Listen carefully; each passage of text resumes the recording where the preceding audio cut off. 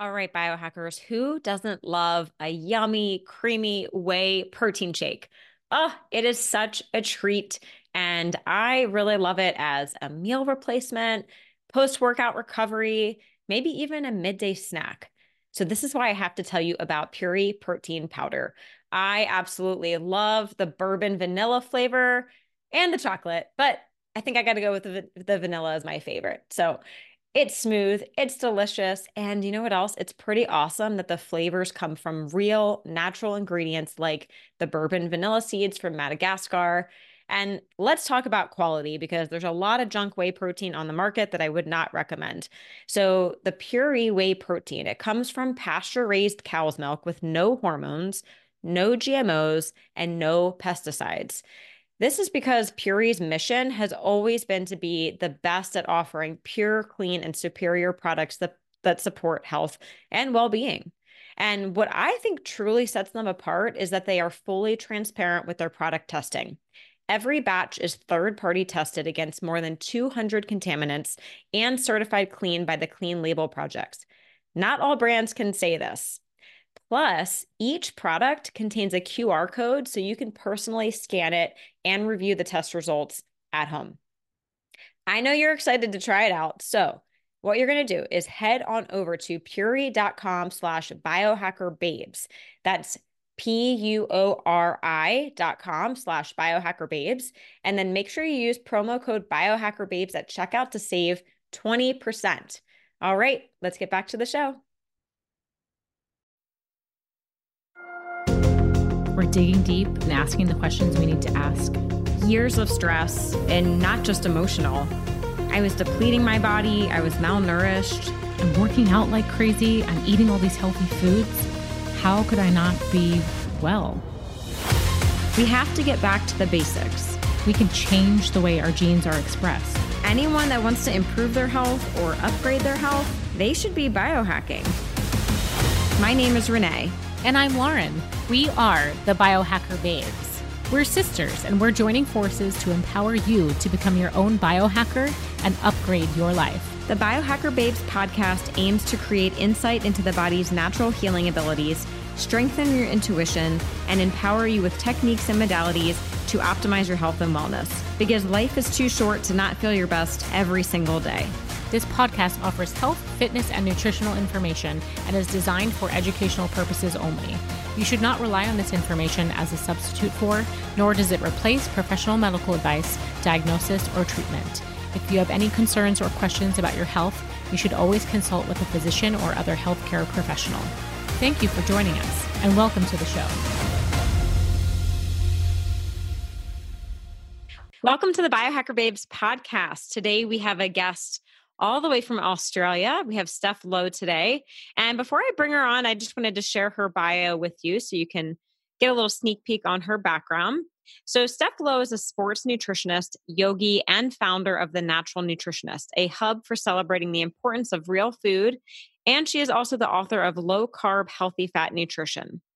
With a passion for spreading a positive message about real food and the incredible effect it has on performance, Steph launched The Natural Nutritionist in 2011 and is on a mission to inspire others to make health a priority in their lives. Along with running The Natural Nutritionist, Steph also hosts the podcast, The Real Food Reel. She's also the resident nutritionist for Melrose Health and has an online 12-week program called Low Carb, High Fat Endurance. So welcome, Steph, to the show. Yeah, thank you so much for having me. I'm excited to be here. Wonderful. Yeah, this is fun. So it's Monday. It's an evening for us, or late afternoon for Renee. It's Tuesday morning for you, right, Steph? Yeah, it's 8:30 a.m. So it's my terrible dad joke that I'm in the future. But yes, you guys are obviously the evening prior. I love Does it. anything fun happen on Tuesday this week? You can tell us in the future. It's been pretty normal so far. Yoga and coffee and walking. Pretty low key to start the day, and then into a few podcasts with you guys. That sounds beautiful. I hope that is what my Tuesday morning looks like. Start planning. Yeah. So what's life like right now in Australia with all this going on? Yeah, for sure. So Australia's pretty good. Like we've obviously been in stage 3 restrictions. So it's really only been essential workers heading out, and we've been allowed to go out to exercise and to go shopping, like for groceries and things like that. But it's been a big change for a lot of people, especially those that are used to working at an office, and then those that have older children who have been having to homeschool. I'm sure that's been very challenging. My daughter is 14 months, so I don't have to homeschool yet, which I'm very grateful for, because that would certainly be a challenge, trying to juggle a career and a child or children who need you to teach them lots of things. But I mean, we are starting to ease out of those restrictions now. So it's going to be slow over the next few months, but we can see a light at the end of the tunnel now. So I think most people are looking forward to it changing. I'm not really needing it to go back to normal, like, because it's our new normal, but it will be nice to be able to catch up with friends and maybe travel to see our family within Australia shortly.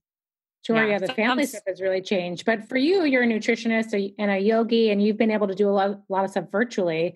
So it hasn't really changed too much for you. Is that right, work-wise? Yeah, exactly. So my clinic, I do have a physical clinic that we've just temporarily closed. So we've moved all our clients to virtual. But because we've got a global presence, I was already doing a lot of virtual clients anyway, and our clients were really familiar with that offering. So it wasn't a huge change. And certainly working from home just means I'm around my daughter and my husband more. So I'm certainly not isolated in that sense.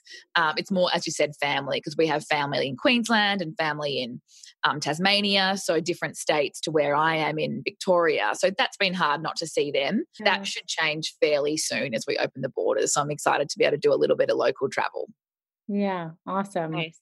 Sounds very similar to how it is here, slowly starting to open up. So that's good to hear. And people are just getting a little, itchy to get out. Yeah, I think there is. We've sort of done our duty now. Yeah, right. Yeah. We're ready for the next step. Awesome. Well, so Lauren said, you're a nutritionist, a yogi. I would love to hear your story. Like, what got you into more holistic health, nutrition, all that good stuff? It's a really long story. Really? We are here for it. Stop me along the way if you want to ask questions or jump in. I'm excited to hear. Okay. Yeah. So it starts when I was a teenager, right? So I set myself this goal of losing weight.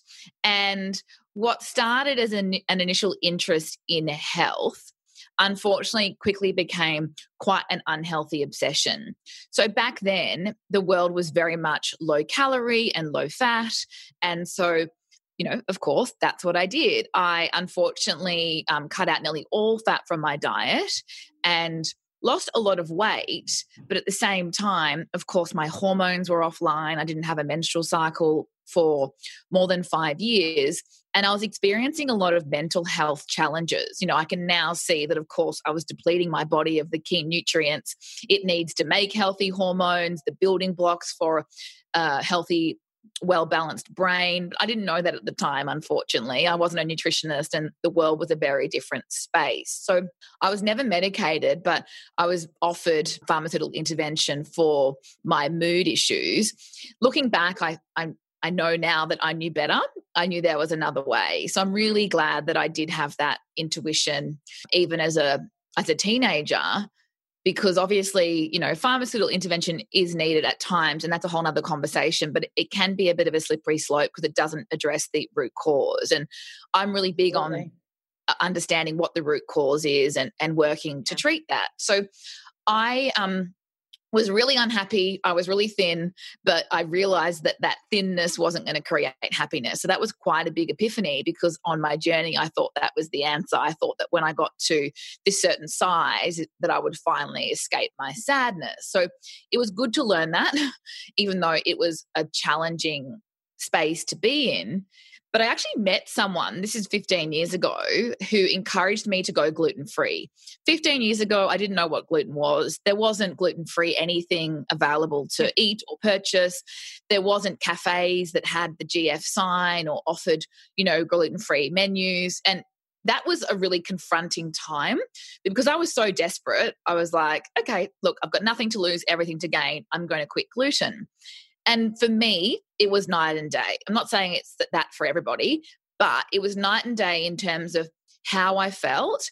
And it was the catalyst to inspire me to understand the healing power of food. So what started as being gluten-free evolved into the real food template that I teach everyone else about today.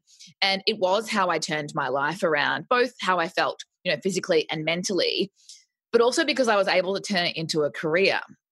I think part of my problem initially is that I was quite lost and lacking purpose and kind of just floating through life, partying on the weekend. And I didn't have that real purpose and drive that got me out of bed every morning and that filled up my cup. So my firsthand experience inspired me to go back to study nutrition so I could become a nutritionist and teach others. And that was a huge part of my healing journey too, because I love what I do and it doesn't feel like work. And it really does, as cliche as it sounds, fill up my cup. So that I think is a huge part of the healing journey as well, because we've got to have, self-love is great, but I think self-love is about contribution. So contributing to society for me was a huge part of that. So I became a nutritionist and like the rest is history. I've been practicing since 2009 now. So it's a long time, but I'm very grateful to be able to do what I can do every day and call it work. Yeah, that's incredible. So it really was cutting out gluten that sort of propelled you onto this journey.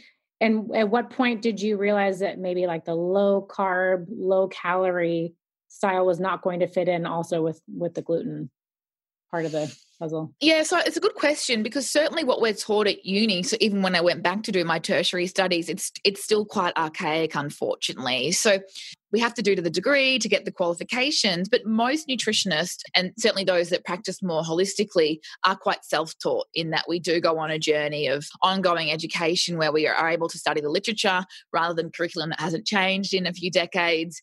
And so it was really uncovering the benefits of healthy fats and how we need them for everything, including a healthy brain and balanced hormones and satiety and mood control and craving management. And, now I follow a lower carbohydrate approach, but that's just really relative to the food pyramid. It's not keto, it's just lower than the food pyramid, which unfortunately, as we know in the West, has created a lot of our health issues because we were eating refined carbohydrates far too much, 400 or 600 grams of carbohydrates per day.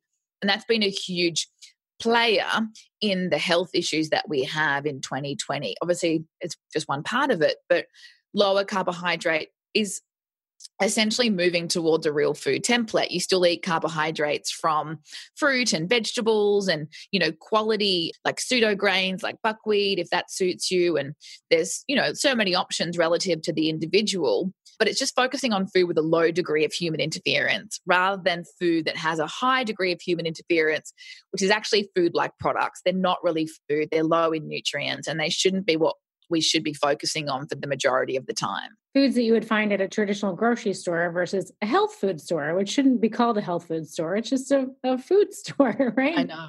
Health food aisles, it doesn't really make sense when you think about it, right? Yeah, not at all. Right. So just getting back to eating real food, whole foods. So that's basically the template you've built for your clients. Yeah. I mean, look, the practical application is where people usually get a little bit stuck. So if we define it more, it is largely a plant-based diet. So if we look at all the literature on what creates longevity, if we look at the blue zones, what creates a healthy microbiome, if we look at any of the emerging gut research, like it's all about fiber, right? There's not a magic pill, but it's about having a diet that's high in soluble and insoluble dietary fiber. So we want to be eating lots of plants. So I try to get my clients and obviously our listeners today to think about building their plate starting with non-starchy veggies. So of course you want lots of greens, but the color on your plate determines the nutrient diversity. And certainly color is also components like polyphenols, which feed your microbiome even further. So maybe keep it simple and think of 3 colors. So 3 non-starchy veggies, you might use lettuce and pumpkin and tomato. I know tomato's a fruit technically, but we tend to put it in the vegetable basket for the purpose of this discussion. So you want 2 cups with every meal. So most people then do the math. They think, all right, 2 cups, 3 meals a day, that's 6 cups of vegetables. And not many people eat 6 cups of vegetables. So it can sound like quite a big jump.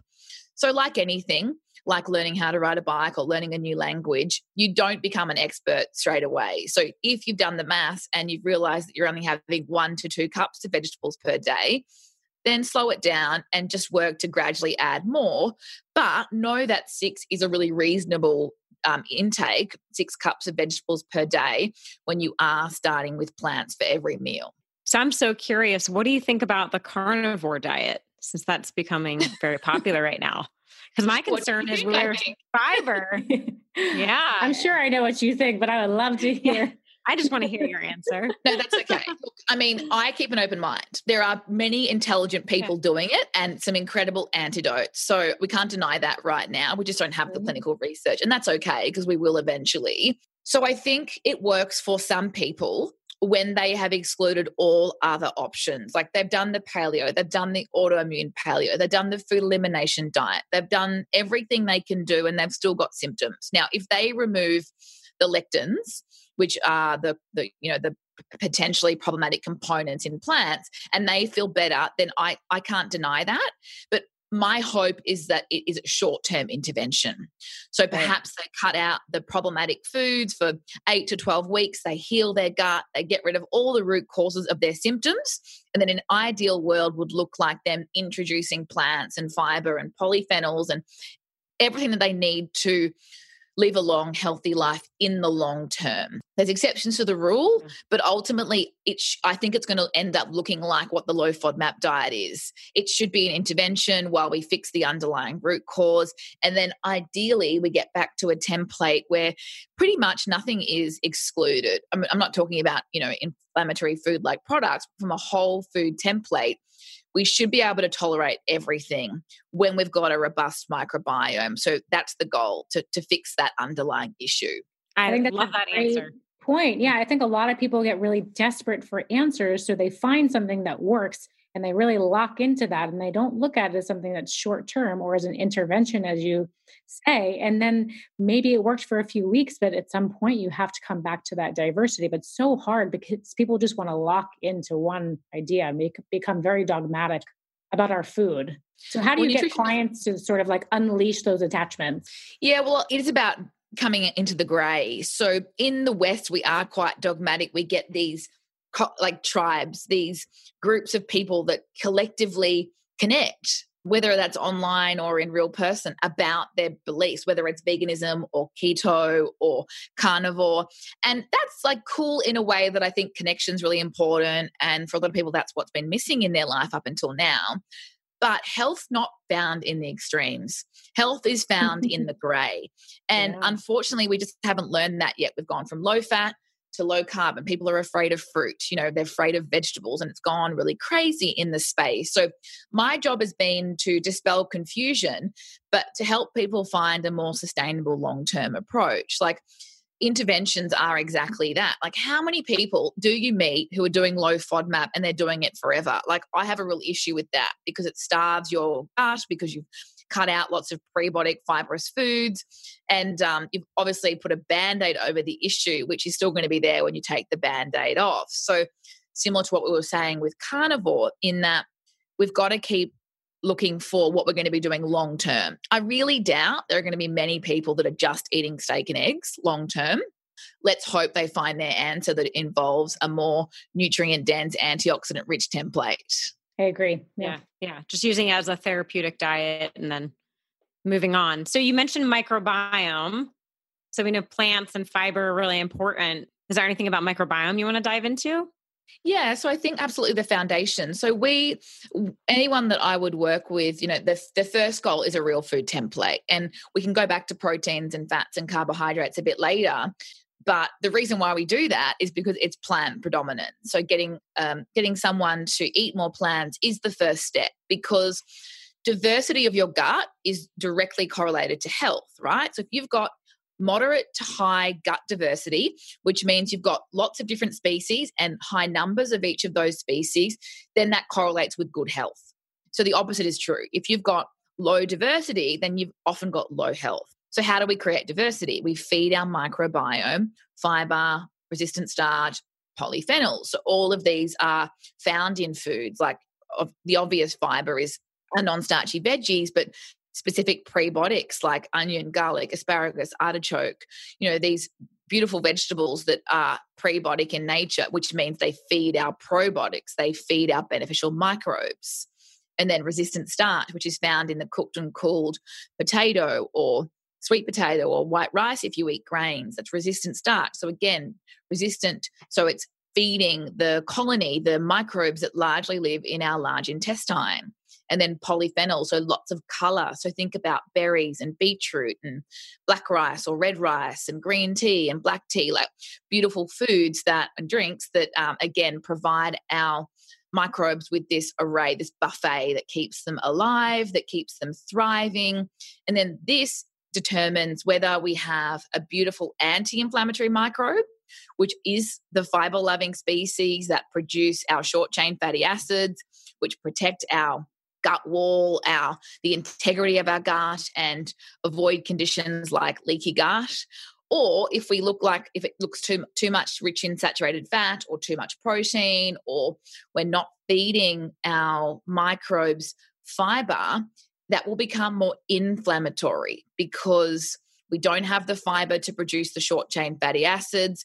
We tend to see more inflammatory compounds being produced like LPS, or, it's really quite problematic when we see microbes that just are quite inflammatory, because that then creates a whole host of issues. TMAO, so trimethylamine, there's gases that are produced by the gut which create inflammation in the gut, which can then become quite systemic. So that, as we know, can create a whole host of issues because the gut is our center, and we may experience typically, the gastrointestinal symptoms, but it could be leaky brain, it could be depression and anxiety, or it could be a skin condition because our skin is our largest organ. So what's going on in the microbiome is reflected externally via the skin.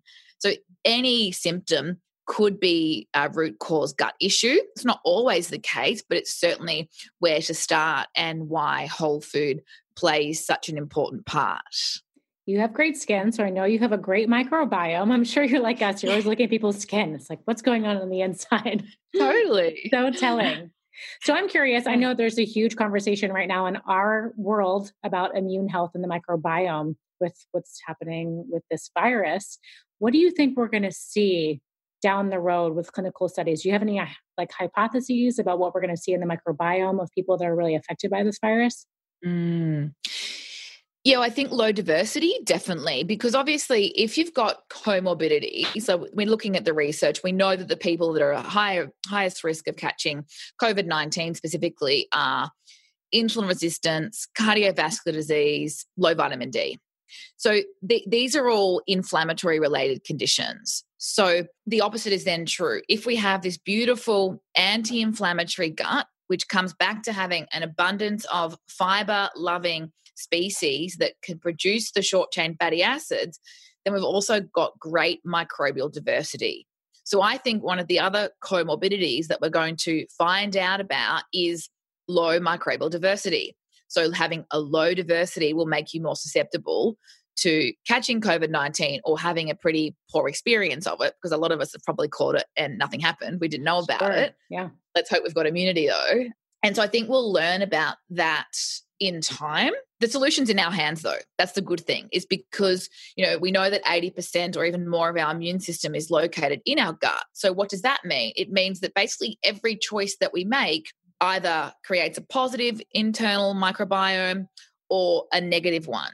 And so therefore what we eat, what we're exposed to, like pharmaceutical intervention, how we manage our stress, all of that counts, because all of that impacts our gut and all of that impacts our immune system as a result.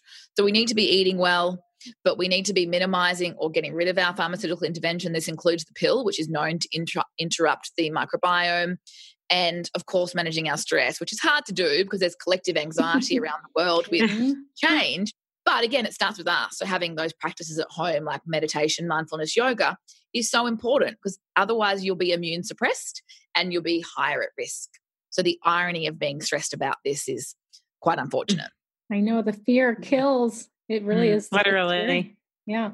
So how do you know if you have low diversity? Do you do any kind of gut testing? Yeah, we do a stool test. So, you don't have to, but ideally it's about getting the right information. So I always say test, don't guess.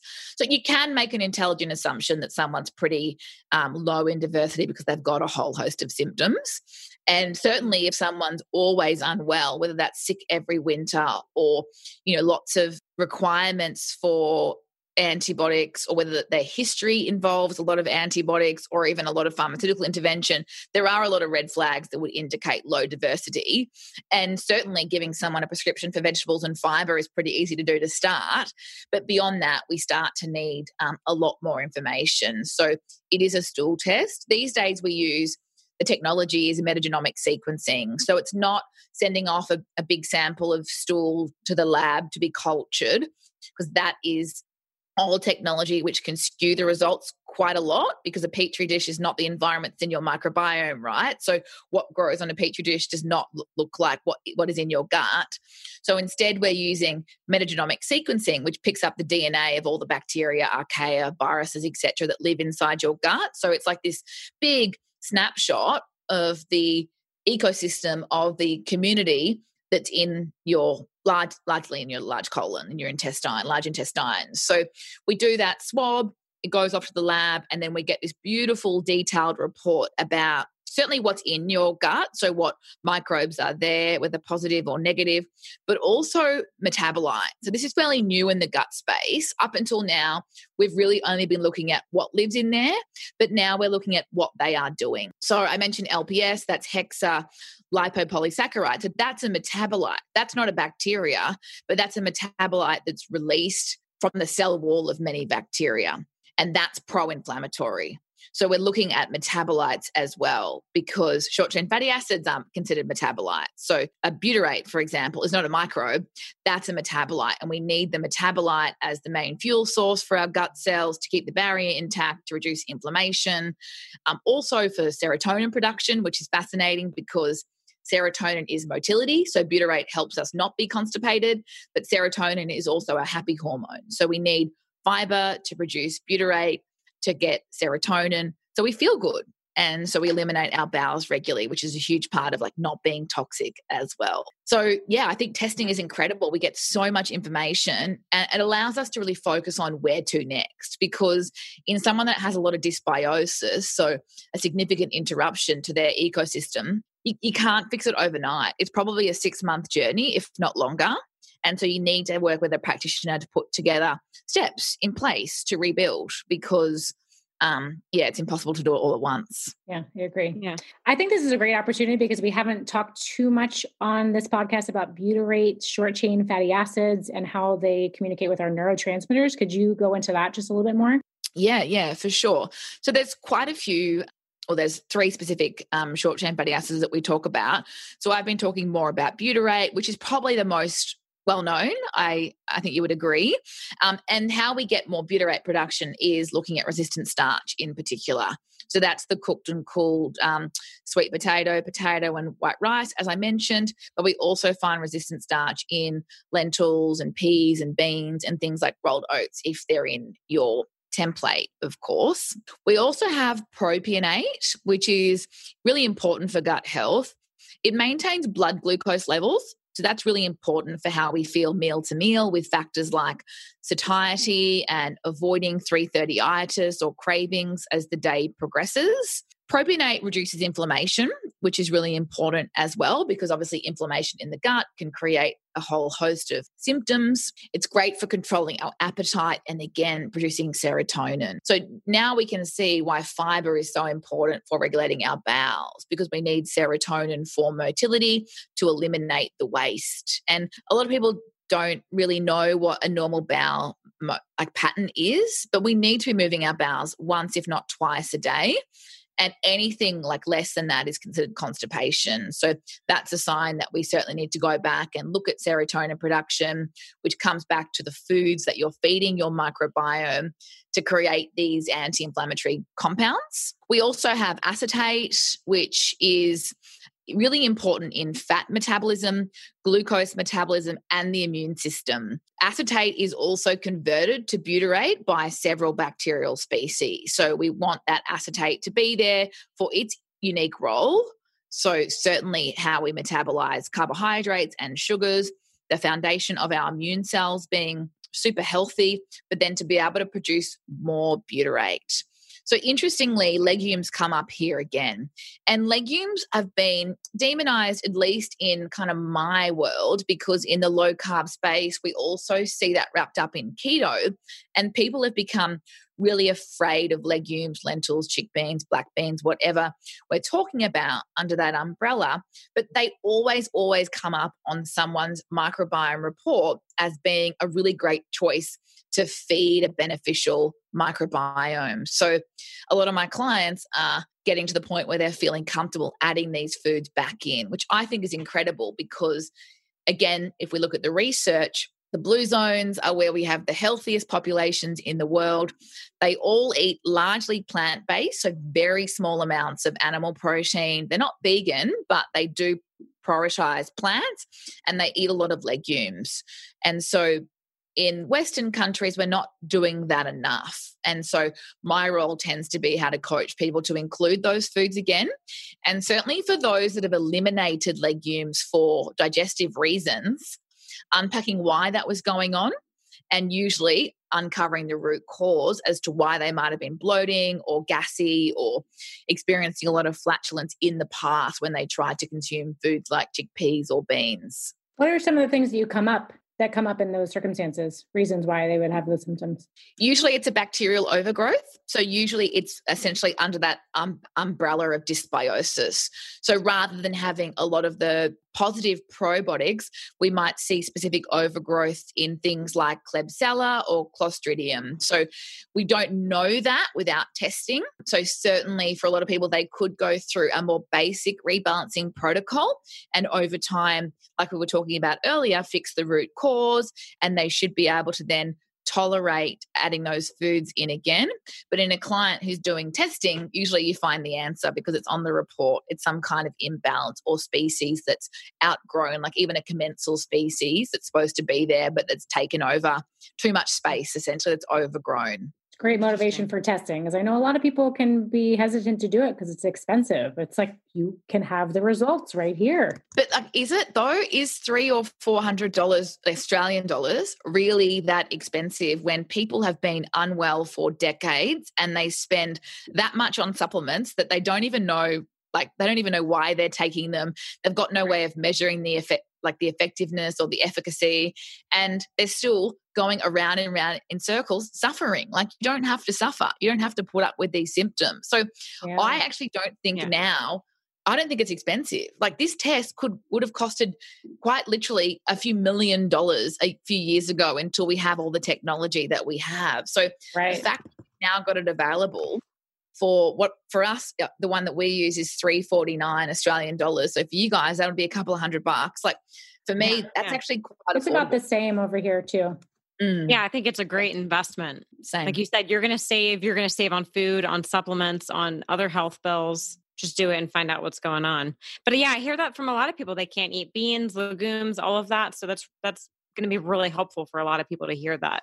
It's the same with FODMAPs. Like a lot of people who can't ever eat onion or can't tolerate apple. They're big ones that I also hear in clinic as well. Yeah. And for me, it's like, great, that's my little project. My project is to get you back tolerating those foods. Like I was the same. I could never eat onions. They used to like come out of my skin. Like I could smell onion for days and I'd get a weird taste in my palate. I'd get quite bloated. I don't have a problem with onion now. Like it's just about, root cause, being root cause driven in your health journey. Yeah. Interesting. Yeah. That's great. I would not want to avoid those for the rest of my life. I think it's just much easier. So that's a great goal to have. Yeah. I know garlic and onions isn't everything. So yeah, exactly. And it tastes really good. I'm curious, what would you say is the number one thing people are doing wrong when it comes to gut health, or like a big myth around gut microbiome?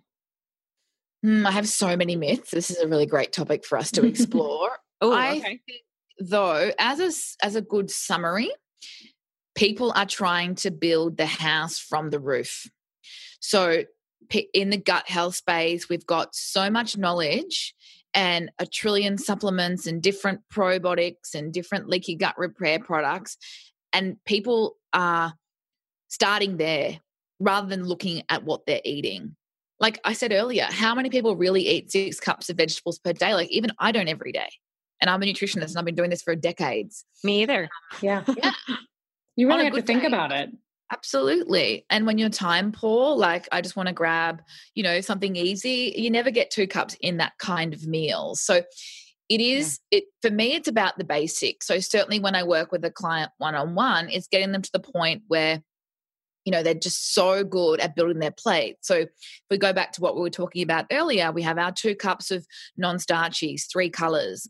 Then we look for quality protein. So if you're eating animal protein, you look for the palm size of fish, or hopefully wild caught if you can get access to that, or the palm size of pasture raised grass-fed meat.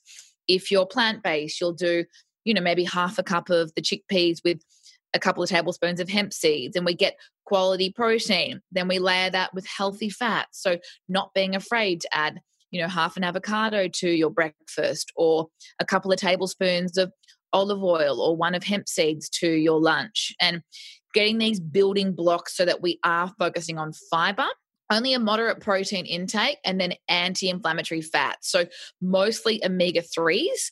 So mostly our anti-inflammatory omega-3s. So that looks like olive oil, olives, oily fish, avocado, nuts, seeds, small amounts of quality saturated fats from grass-fed butter or ghee or coconut oil or medium chain triglyceride oil. But certainly in the keto space, people are going too crazy for saturated fats. And I see that in a lot of gut microbiome reports. I see, so hexa LPS, we were talking about hexalipopolysaccharide before. That is often seen high in a diet that's too high in saturated fats, which allows the LPS to cross the intestinal barrier and enter the bloodstream. And so is trimethylamine. Now, TMAO appears in the news and on social media cyclically, kind of like coconut oil comes through and meat gets demonized and whatever happens every couple of months. So TMAO gets discussed quite frequently, at least in my space.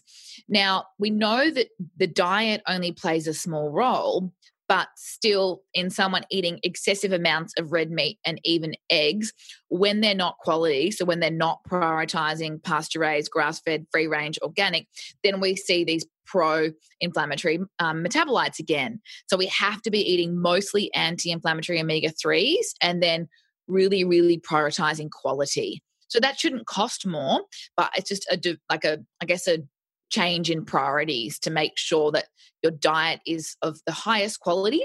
And then that's the foundation for a healthy microbiome, and certainly gets rid of some of those mistakes that you were asking me about, that we're jumping too far ahead. We're building the house from the base rather than the roof. Yeah, that makes a lot of sense. With the TMAO, what are your thoughts on that being a bigger issue when glycine is low in someone's diet? It's a tricky one because obviously we do find glycine in those animal proteins. If it's good quality, it should have more glycine. Yes. Yeah, correct. Okay. Exactly. So even if we do have animal protein in the diet, but we're prioritizing quality, then we're getting more glycine, and then the choline and the carnitine and some of the poor quality salt that we might be using is going to have a much less impact. Of course, then if we also have a diet high in soluble fiber, we can reduce the TMAO levels. So it goes back to, really moderating your protein intake. And I don't know about you guys, but if we think about the palm might weigh, 120 grams, or it might be no more than, say, 6 ounces or 8 ounces max in a large male. And we go to a restaurant, they're double that. We're serving up double that as a minimum, right? So that's a huge shift for a lot of people that follow a Western diet, which is actually normally notoriously super high in protein and not very much high quality. At least in Australia, we're moving there, but it's still so far off. Most people still buy their meat from the supermarket, and it's really not the most economical, environmentally sustainable, or healthy way to go about purchasing your animal protein if that's what you do eat. Yeah, and then I think to go one step further with that, and the protein is, at least here, we see a lot of, protein bars and powders, and now there's protein chips and protein pasta and protein everything. I think people are way overdoing issues all over the map when I see that. Oh gosh, a lot of issues. Do you see that where you are as well? These protein products? Yeah, we definitely do. Like protein bars are still quite popular. Most people are into their protein powders. I guess in my space, because we're LCHF, so we're lower carbohydrate, healthier fat, it's really quite moderate protein. So it's making that shift for a lot of people. But I think protein's been the poster child, right? Protein has been discussed all the time in the gym space, in the personal training space, in the fitness space. And so, yeah, I think it's like greenwashing when brands put protein chips on the packet because it's an easy sell, because people think protein's going to make them fit and lean and, shredded, where it's a bit of a fallacy because we actually don't need that much. We don't need anywhere near as much as what we've been convinced. Yeah. Do you have like a rough estimate of how much protein someone needs, like per body weight? Or we can do body weight, or it tends to be between 20 to 30% of your daily intake. Oh, okay. So like for myself, I would eat 20% of my daily calories from protein, and then it could go as high as 30% for someone, usually a male who's, in the gym and trying to put on muscle. Yeah, that makes sense. So I want to veer a little bit because I have so many questions for you about some semi-controversial topics. The first one I have is I want to hear your thoughts on the reduced pollution that's happening with the climate right now and how it relates to regenerative agriculture and your thoughts on that.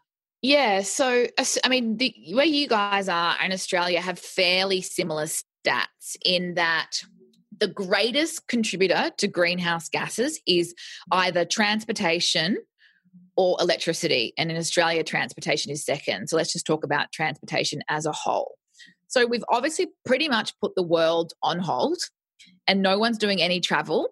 And certainly there's not very many planes in the sky. And so transportation has dropped significantly. And greenhouse gases are set by the end of this year to look like they're going to be the lowest they've been in a decade. So lowest ever in the last 10 years. And so what's changed? The one thing that's changed is that transportation is significantly lower. What hasn't changed is the number of cows on the planet, the number of vegans on the planet, the amount of methane that's going into the air from the cow farts, which is that ridiculous conversation that's still being spoken about. And I know that meat is transported, so hear me out. I know that meat is transported, so meat does add to that transportation contribution to greenhouse gases, but it's like you can't blame the meat. It's not the cows and the methane, which we actually really need to recycle into the soil so that we've got nutrient-dense soil, so we've got nutrient-dense food to feed the planet.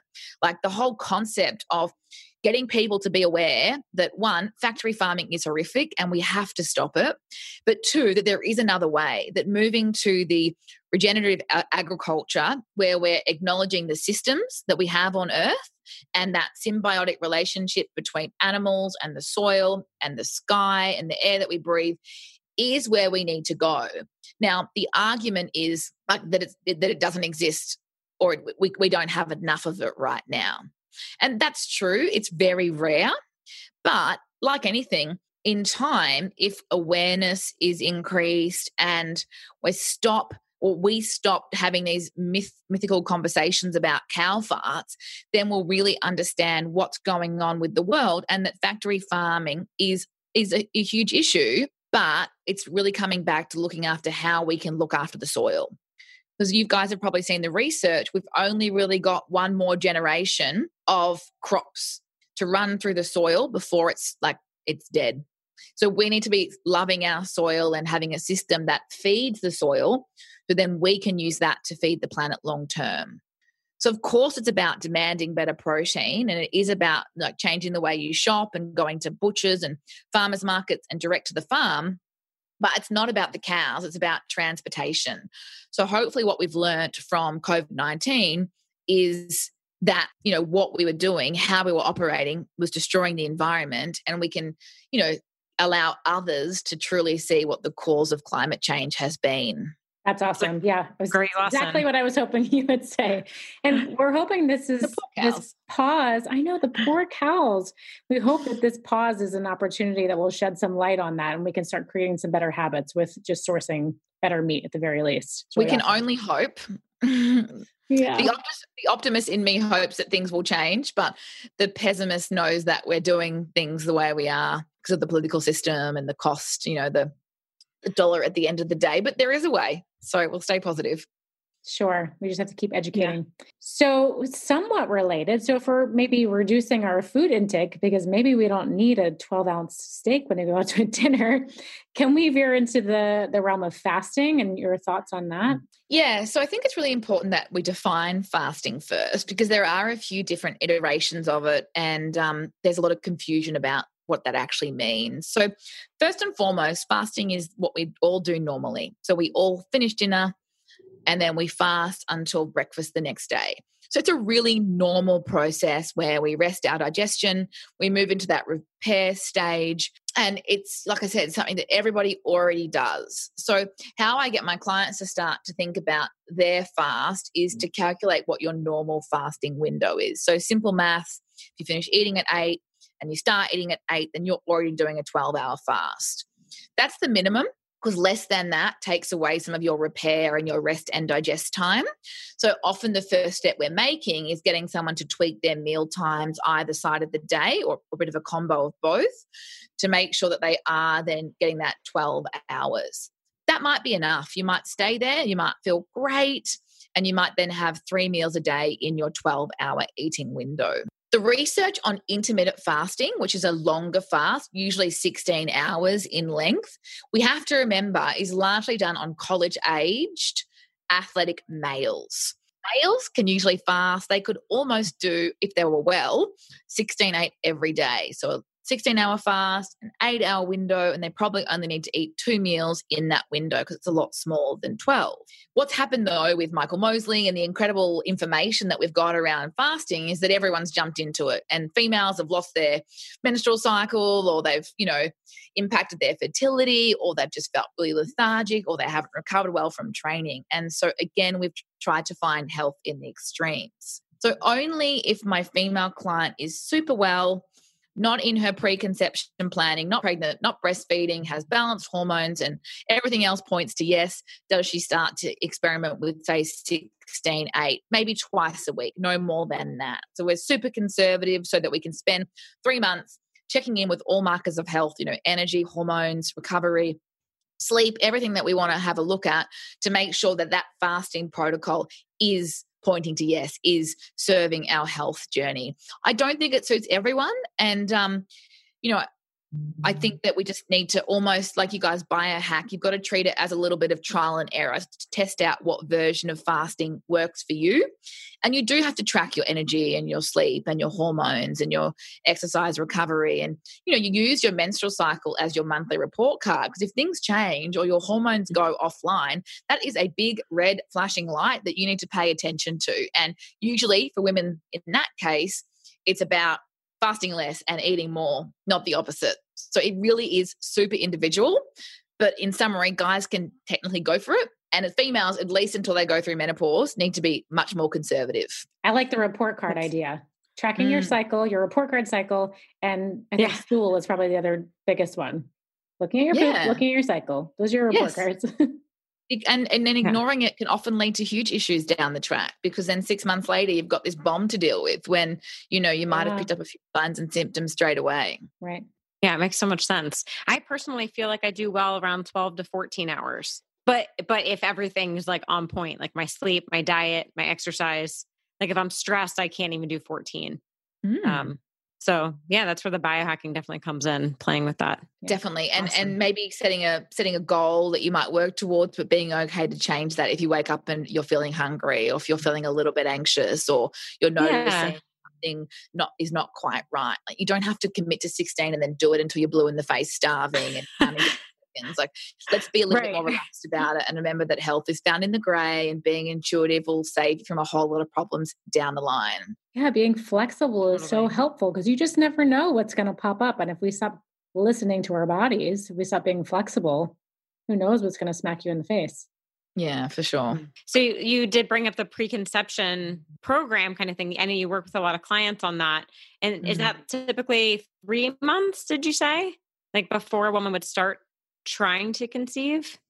Yeah, ideally I'd like 6, because 6 months means we can start with a microbiome test and have time to shift things if it wasn't so great. Because we know that in an ideal world, when we have a vaginal birth, we pass our microbiome on to our baby. So having the beautiful foundation is so important. And 3 months might not be enough time, right? It is if you've got a great score. If you have a 98 out of 100 or something, brilliant. But if not, it's better to have more time.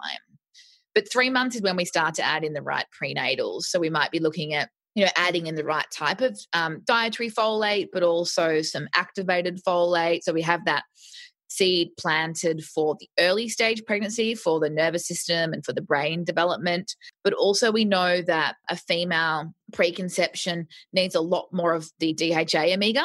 So we need to start to look at, all right, if we can't get access to lots of wild caught fish, then we probably will be looking at a DHA supplement, whether fish-based or algae-based, if we are more plant-based. And then probiotics, we're really starting to look after the microbiome.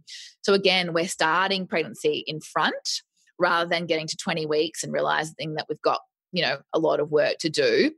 Where 20 weeks for a lot of people is where there's another phase of looking at things like iron and nutrients that might be becoming depleted because you're literally starting to share your stores with the growing humans. So, when you start early, you've kind of got phase 1 prep, and then halfway through, you're probably relooking at things again as you move through that latter second trimester and into your third trimester, because, myself included, like, it can be really hard to maintain iron levels. And if you don't look at it, it ends up being at like infusion level.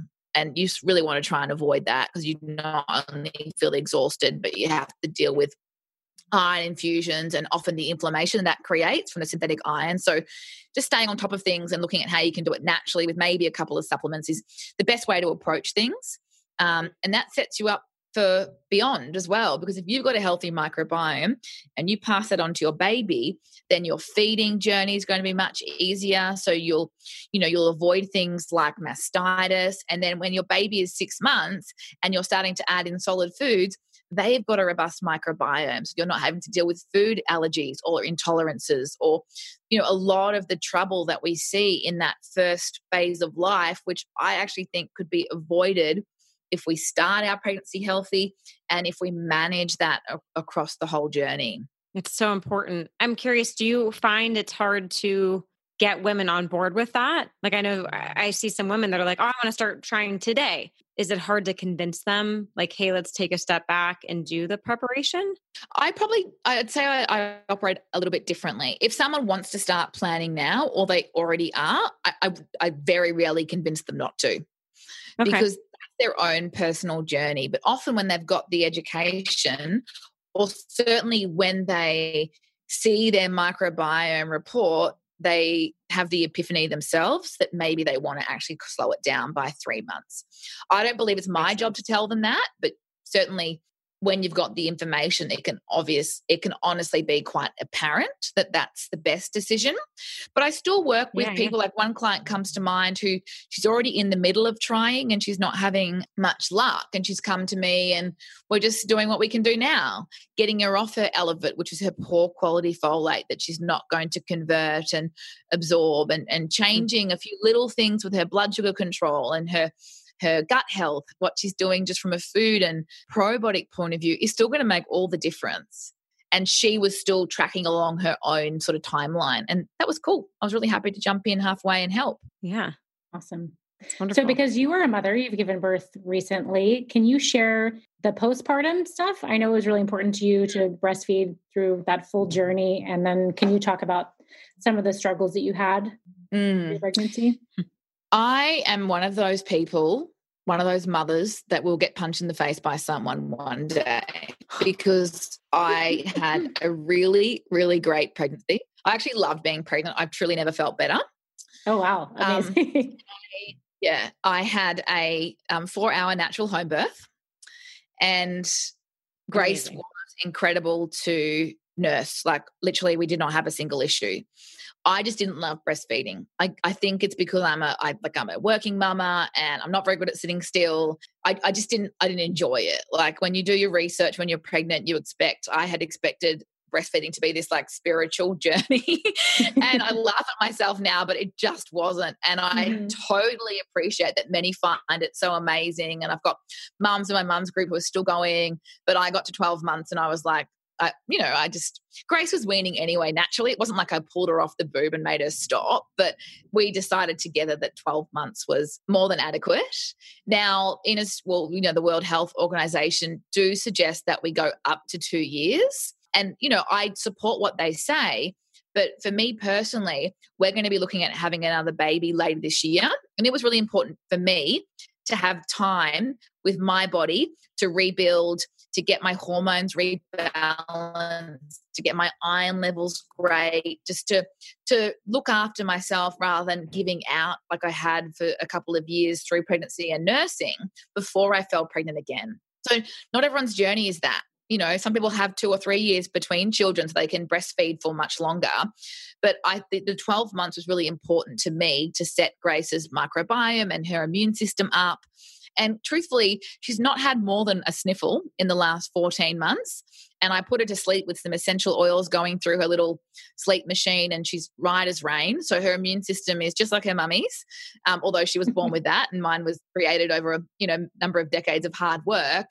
And we've not even had a feeding issue. Like I started her on solids quite early, but, now she eats anything and everything. And I'm trying to think, there's one thing she didn't like, which was fried tempeh, and I tasted it and it was disgusting, so I don't blame her.